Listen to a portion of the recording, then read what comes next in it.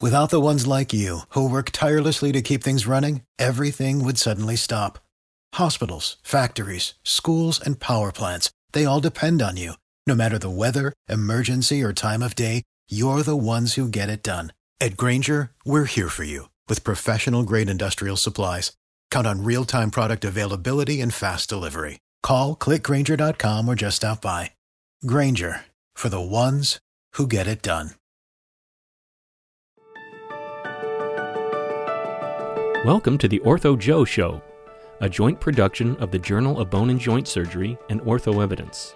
In our world, orthopedic research is king, and current topics from our respective publications are analyzed weekly. Here is Mohit Bhandari from Ortho Evidence and Mark Swinkowski from the Journal of Bone and Joint Surgery. Oh, good morning, Mo. Good morning. I am, as you can see, not in my usual place or attire. I'm here outside the hospital OR, about to start a couple of cases. So I don't have my Ortho Joe mug, and all I got is a cardboard cup. But I do have a very nice bouffant, as you can see. Well, I mean, I'm already on the presumption that you've had your Ortho Joe Cafe this morning, just as I have. I'm on campus at McMaster University. And we have some really friendly visitors. The Royal College of Physicians and Surgeons of Canada are visiting our department and conducting a review. So you can see my joy in my day. But regardless, it's been a good experience, and we're about to get even a better experience. We have a wonderful guest today with us, and we've both known Kiran for some time. But Kiran Agarwal-Harding, sorry, Kiran, is an orthopedic trauma surgeon and director of the Global Orthopaedics Collaborative at Harvard. And I tell you, Kiran, I think we've probably known each other for, sounds like probably over a decade or so at least. And I've been really, really amazed at sort of your career path. And I wonder if you might share your career path a little bit about how you organize your day and maybe your month with some of our listeners and viewers, because I think it's a particularly fascinating approach that others may be thinking about doing. Well, thank you, Dr. Bhandari, and thank you, Dr. Swintowski, for the opportunity to be on this. Yes, let me just stop you here. It's Mo and Mark. Mo and Mark. Yeah. Thank you. Well, we've known each other since I was in my training, so I guess old habits die hard. Sorry about that. But no, it's really a pleasure to be on this with you guys. Thank you for the opportunity to talk about this. So I came into orthopedics already with a pretty deep passion for global health. In fact, it was global health that led me to orthopedics. When I was a medical student, I was working with George Dyer between my third and my fourth year of medical school. And with him, we traveled to Haiti together, where we organized one of the first, I think it was the first Haitian annual assembly for orthopedic trauma, which is now, I think we're over a decade doing that conference. It was very soon after the earthquake, about 2 years after the earthquake. And I think was very struck by the fact that there were still patients on the wards in the hospitals that we visited with injuries from that earthquake that still had not been managed. So we were in Haiti for this conference, and also to visit many of our colleagues in the various hospitals around Haiti. And I was really struck by the fact that 2 years after the earthquake, this is back in 2012, there were still patients on the wards who had injuries from the earthquake that had still not been managed. And I think the sheer volume of cases, the need for orthopedic trauma care really struck me. And that's actually why I decided to become an orthopedic surgeon. Anyway, fast forward many years later, in my training as a resident here at Harvard, I did take some time out to do a postdoctoral research fellowship where I started working in Malawi. The recommendation to go to Malawi was from Dr. Rick Coughlin at UCSF. I expressed to him a real interest in trying to understand delivery of orthopedic trauma care for rural agrarian populations. In my mind, trying to address the needs of poor rural agrarian communities who are in need of trauma care. I mean, if you can't imagine like a more desperate population in need. And if you can address the needs of folks in those situations, I think you're really coming up with solutions that can be universally applicable. And so Rick Coughlin, from that interest, recommended that I go to Malawi, which I'm really happy he did, because I really fell in love with the country. And I started working there as a postdoc research fellow for 2 years. And after that, I came back, finished my residency, and then was able to get this job after my fellowship. I'm an orthopedic trauma surgeon now. I actually did a a hand and upper extremity fellowship at Columbia University with Mel Rosenwasser and the team there, fantastic team there. But Dr. Ken Rodriguez, my chief here at the BI, invited me back to join the trauma team. So I do mainly upper extremity trauma, but I'll nail femurs and tibias and do ankles as well, as call demands. And the flexibility of having a trauma job allows me to continue really exploring my passion for global health. So when I was a resident, I started the Harvard Global Orthopaedics Collaborative, which was really just a group of us who shared this kind of interest. And of course, George Dyer was there, and John Kwan from MGH would come by. You know, a few of these other guys who have an interest in helping in underserved communities. We would all just sit around a box of pizza, you know, and just talk about different projects that we had going on and share ideas for conferences that we're trying to put together, education projects, research projects. And then slowly it's now grown. We have like 24 students from around the country who join our calls. And we have an open door policy. Our meetings are open to anybody who wants to listen to what we're up to and join any of our efforts. And our collaboration now at HGOC has grown to, obviously Malawi. We have wonderful roots there, and my collaborators there are very dear to my heart. But we've started also now to work in Ethiopia, in Kenya, and Gambia. And I spent 6 months of the year doing that work on the ground locally. So I just got back from 4 months where I was mainly based in Malawi, but I also visited the 3 other countries I just mentioned. And having this trauma job allows me that flexibility of being able to be here, take care of patients who, come through the emergency department. And then when I'm gone, my fantastic partners are able to sort of manage without me while I'm gone. But I try to be here in Boston for the busier months, summertime, and, during winter when people are slipping on the ice.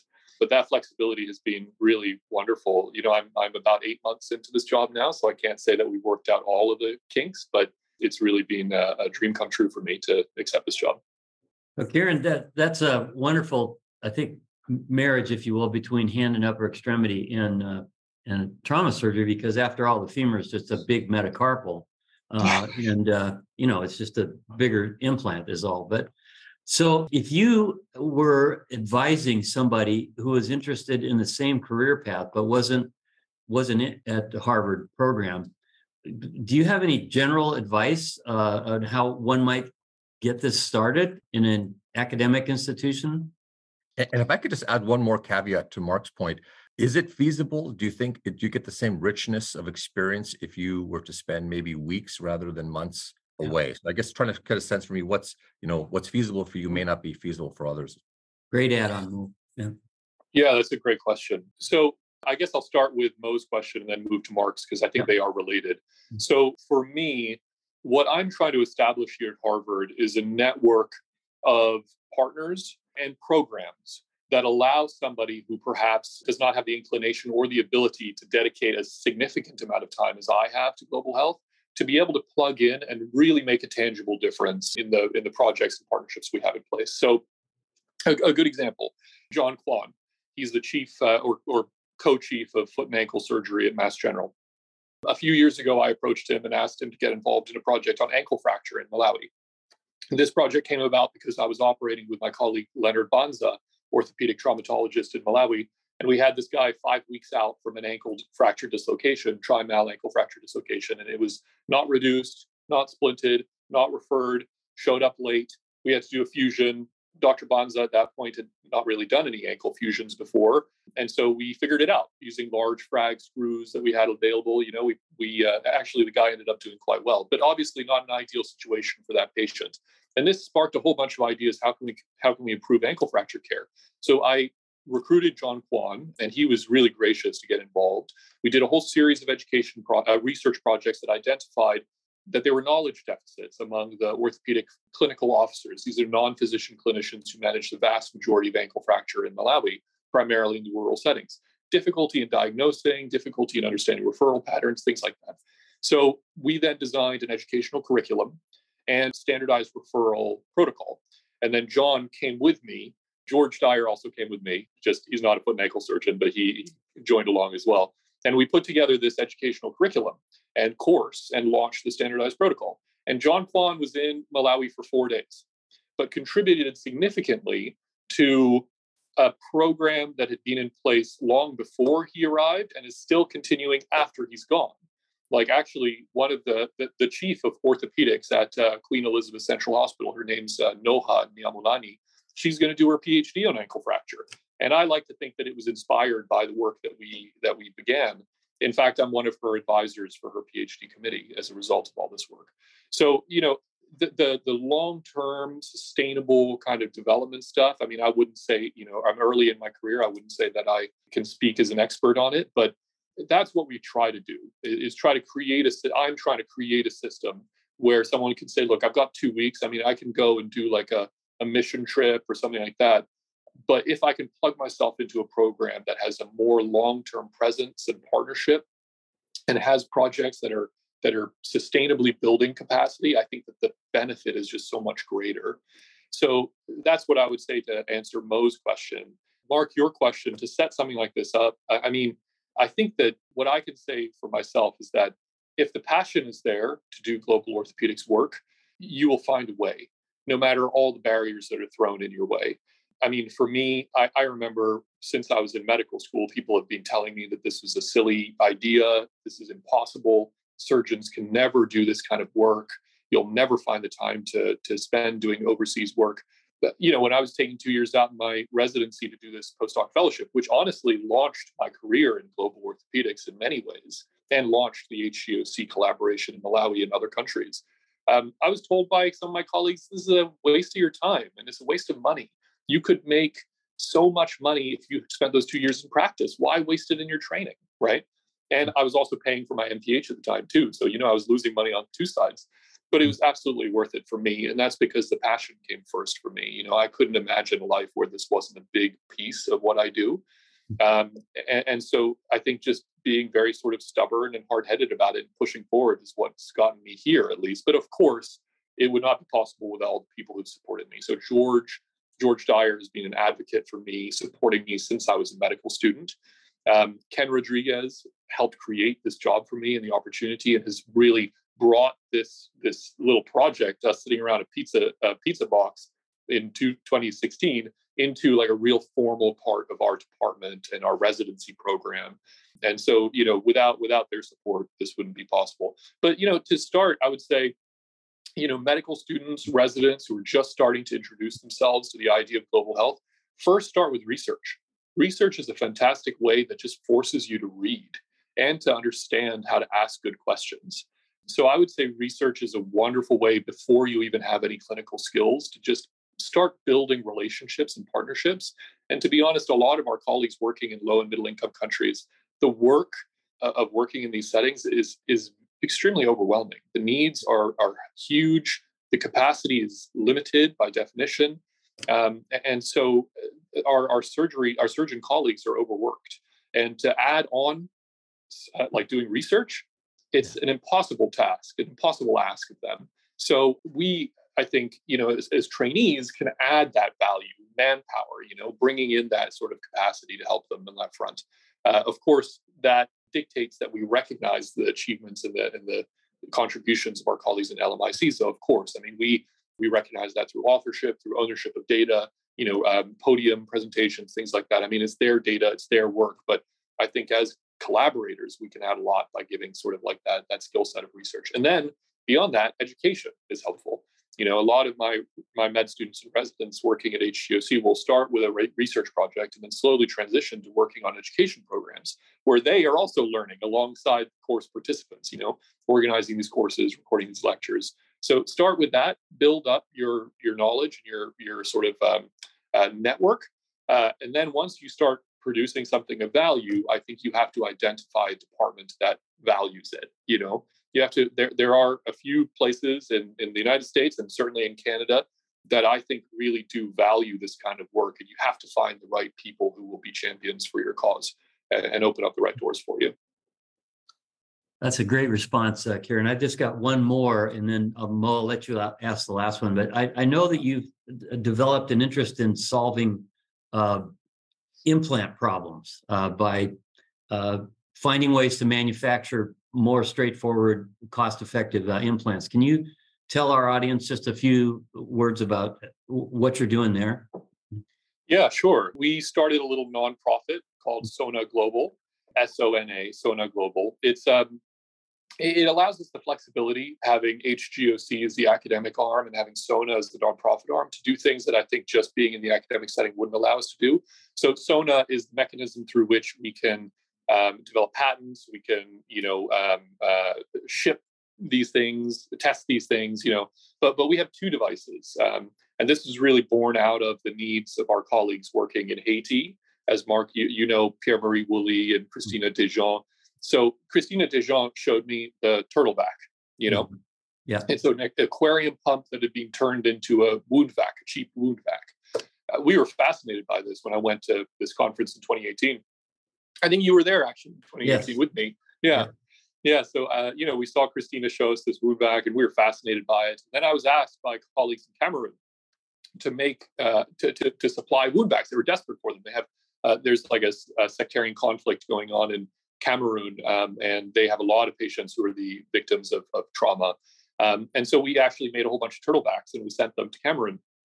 And the feedback we got from the Cameroonians was like, it was okay. They said it was all right. It worked okay, but there were some issues with it. So they gave us some feedback and we actually designed a new device that worked, I think, a little bit better. And we sent this new device actually to Haiti during the most recent earthquake in 2021.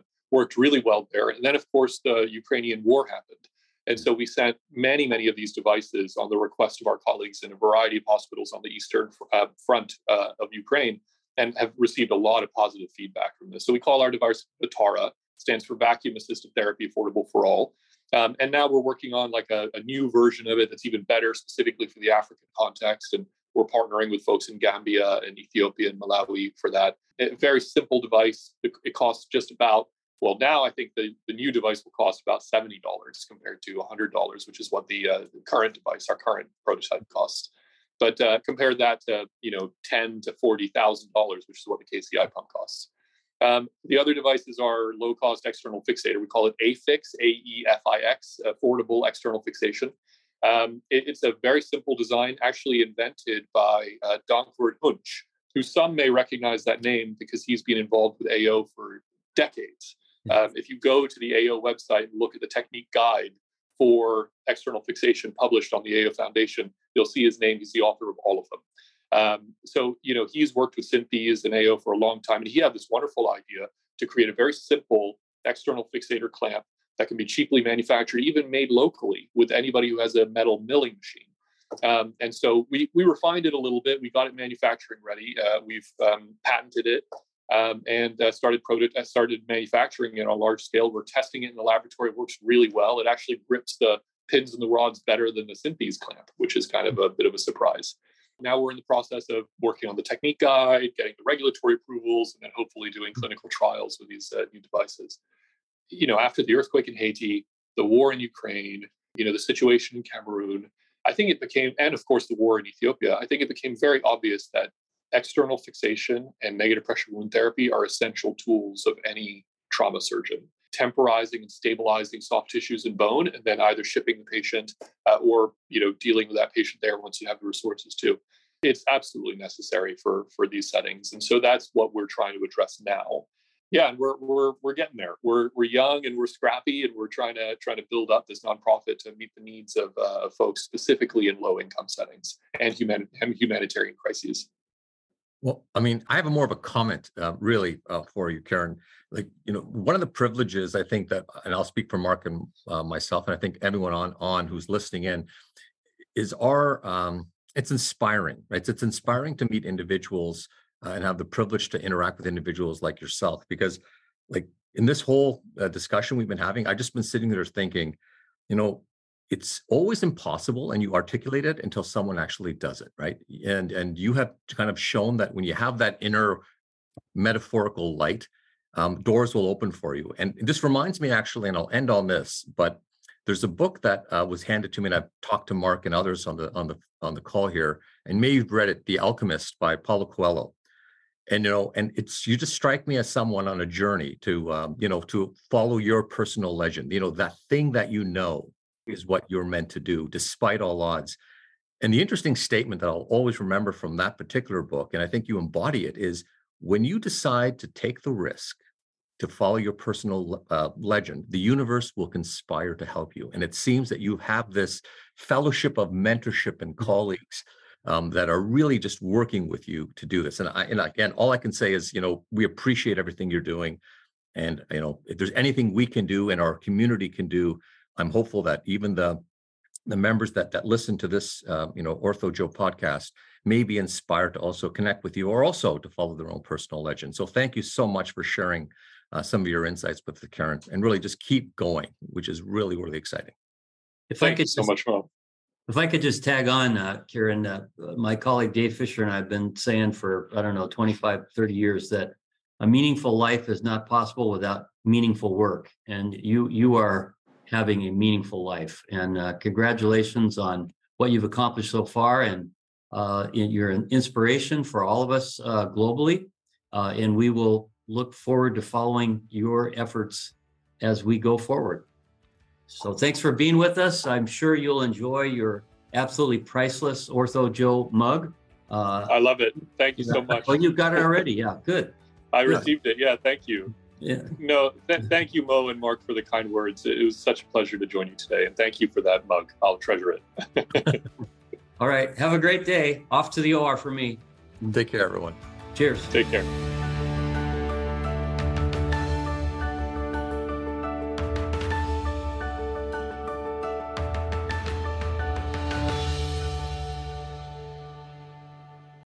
For the ones who work hard to ensure their crew can always go the extra mile, and the ones who get in early so everyone can go home on time, there's Grainger, offering professional-grade supplies backed by product experts so you can quickly and easily find what you need.